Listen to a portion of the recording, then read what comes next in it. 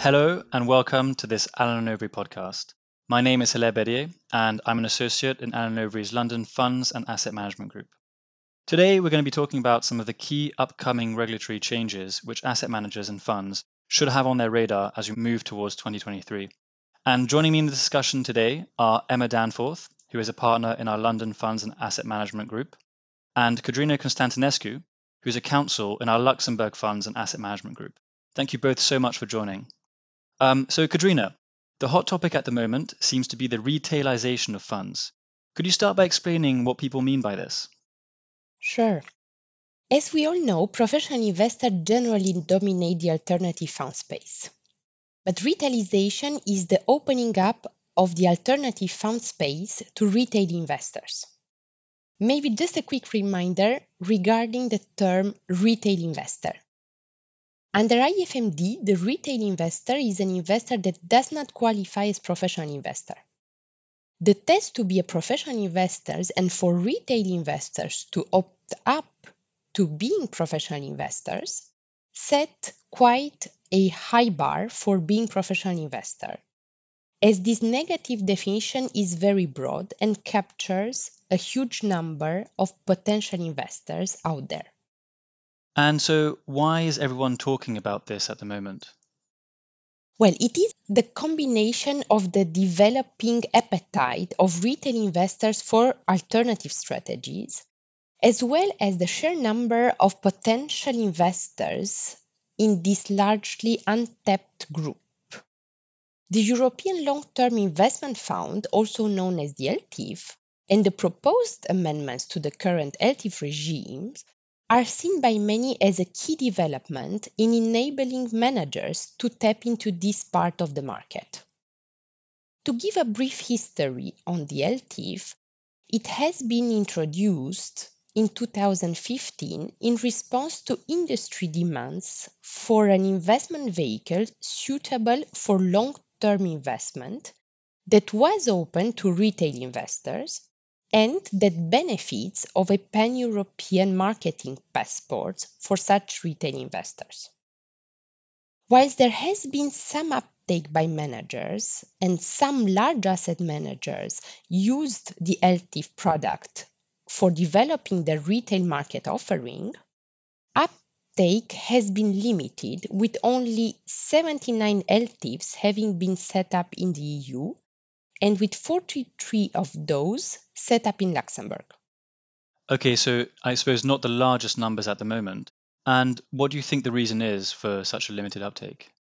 Well, the main reason for these are the overly prescriptive investment rules, such as a borrowing limit of 30% for LTIFs, regardless of whether they are retail or non-retail LTIFs, as well as the complex eligibility and marketing rules. The good news is that a reform of this product is now on the point of being finalized at EU level. And this goes definitely in the right direction with remedying some of these barriers. It's fair to say that at the moment, the entire fund industry is very excited about that. The new regime will enter into force in 2023. Okay, so that sounds like a very exciting development. So you've spoken about these changes. How significant are these changes to the LTIF rules? And do you think that they're enough to enable LTIFs to really open up the alternative space to retail investors? First and foremost, the LTIF reform introduces a real distinction between retail and non-retail LTIFs. And this basically removes a good number of the diversification restrictions for non-retail LTIFs while making them better suited for professional investors. Also, the reform adds great flexibility to the diversification restriction for retail LTIFs. In addition, certain of the more onerous marketing restrictions in relation to retail investors will now be waived. However, some requirements, such as the MiFID suitability assessment for marketing to retail investors and the need to issue a PRIIPs KID will be retained in order to protect retail investors. Okay, so I suppose they're making some things a bit easier and some things are staying. Emma, is this something that your clients are asking you about quite a lot at the moment? Absolutely. I think whilst, as you flagged, the number of LTIFs out there actually is pretty low, and historically, I don't think our clients were that interested in them. Pretty much every UK asset manager we meet with at the moment wants to discuss LTIFs and views them as a serious option for their 2023 product pipeline. Okay, well, I suppose that's very exciting for a lot of the market. Katrina, are there alternatives to the LTIF route for approaching retail investors with alternative investments, or is that kind of the only one at the moment? No, there are a number of alternatives. In Luxembourg, the Luxembourg Part 2 UCIs are at the moment a very attractive option used by retail investors to get exposure to alternative strategies. However, to access retail investors outside of Luxembourg, managers are reliant on the local placement rules in each jurisdiction, in each European jurisdiction. And those rules can be time consuming and expensive to meet in many EU jurisdictions. Therefore, the Luxembourg Part 2 UCI route has certain disadvantages. However, if the Part 2 UCI route will be combined with the new LTIF regime, then the product will become very attractive for retail investors and it will benefit of the EU passports. Other structures, such as nominee structures that are set up by private banks in order to invest in alternative funds and funds of funds, are also used at the moment. Thank you so much, Katrina, for your insight from a Luxembourg and EU perspective. Moving to the UK, Emma, what are the options for marketing retail funds in the UK post-Brexit? So you might remember that immediately post-Brexit, if an EEA fund wanted to market to retail investors in the UK, the only route available, other than setting up a UK authorised fund, was by becoming a recognised fund under Section 272 of the FSMA regime, a route which has historically been little used and generally considered to be lengthy and onerous with no guarantee of success.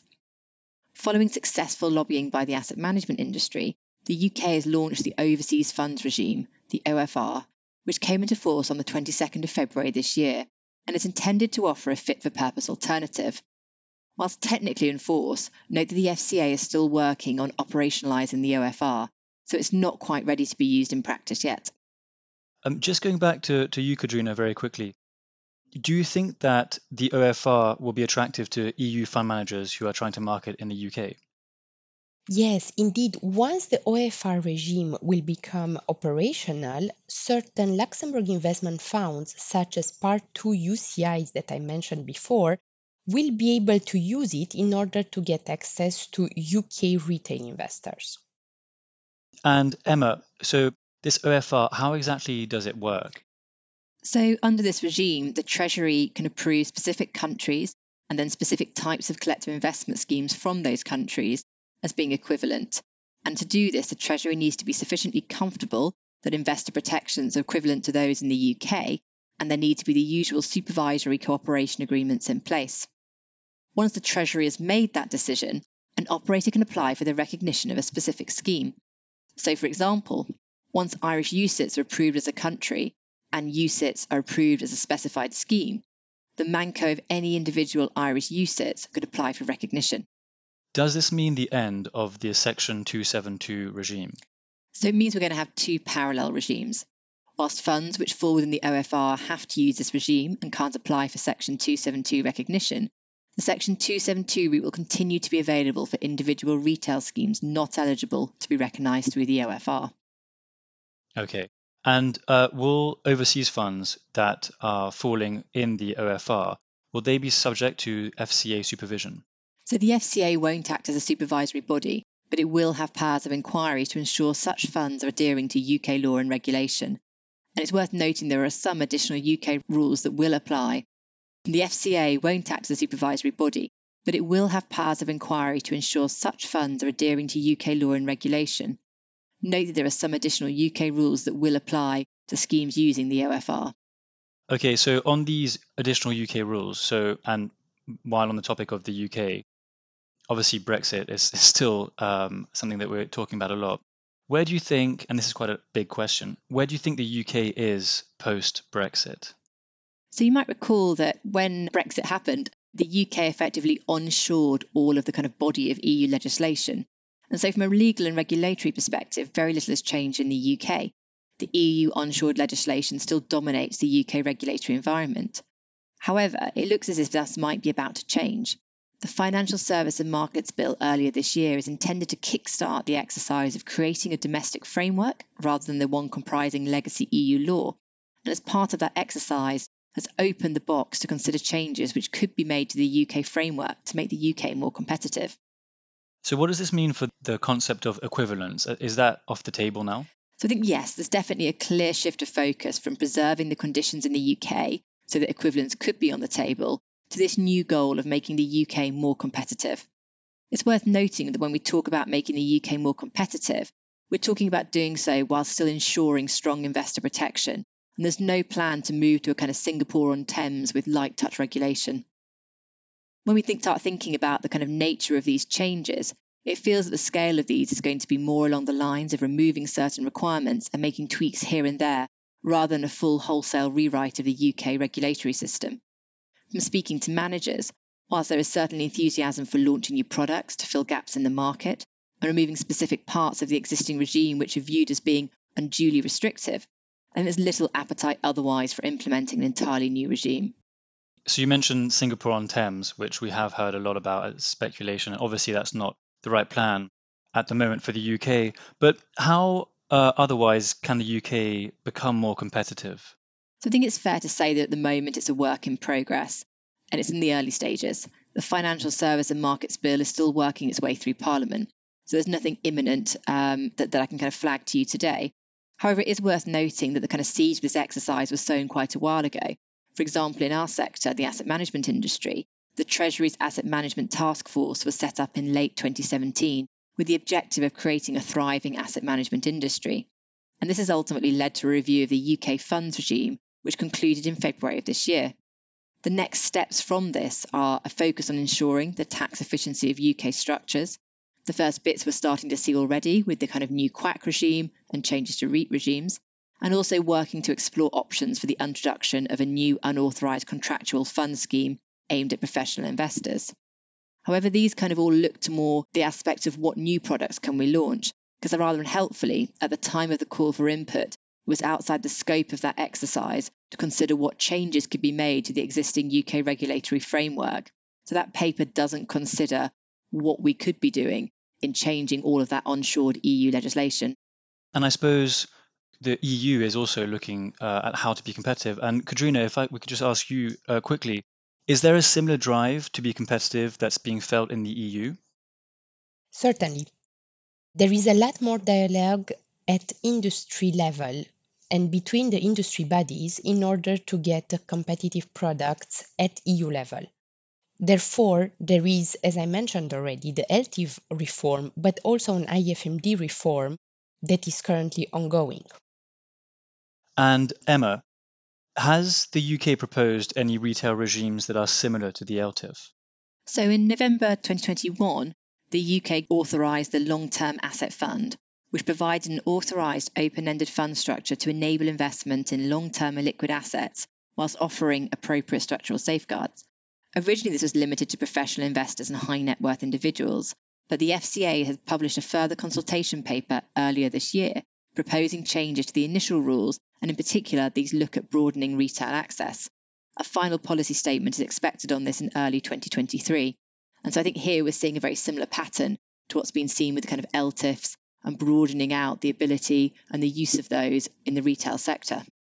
And staying with the UK for a bit longer, the other topic that a lot of people, and certainly our clients, are talking about is ESG. And where is the UK now on ESG? So in exciting developments, the long-awaited UK Sustainability Disclosure Requirements, the SDR, is finally on its way.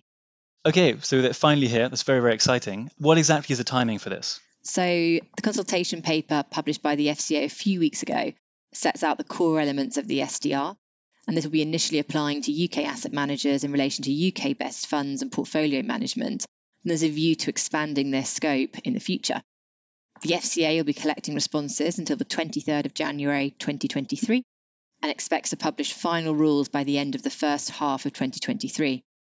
It's expected that these rules won't come into effect until June 2024, so it's still a little bit of a journey to go. Okay, and so we have these two regulations kind of sitting side by side. So we have the UK SDR and the EU SFDR. So how do they compare to each other? So I think, as expected by most managers, whilst there are significant similarities, there are also very clear differences. And fund managers marketing products into each of the jurisdictions need to prepare for the fact that there won't be harmonised disclosures. I think, to pick up one example, if we look at the labelling, SFDR picks up on the Article 6, Article 8 and Article 9 terminology.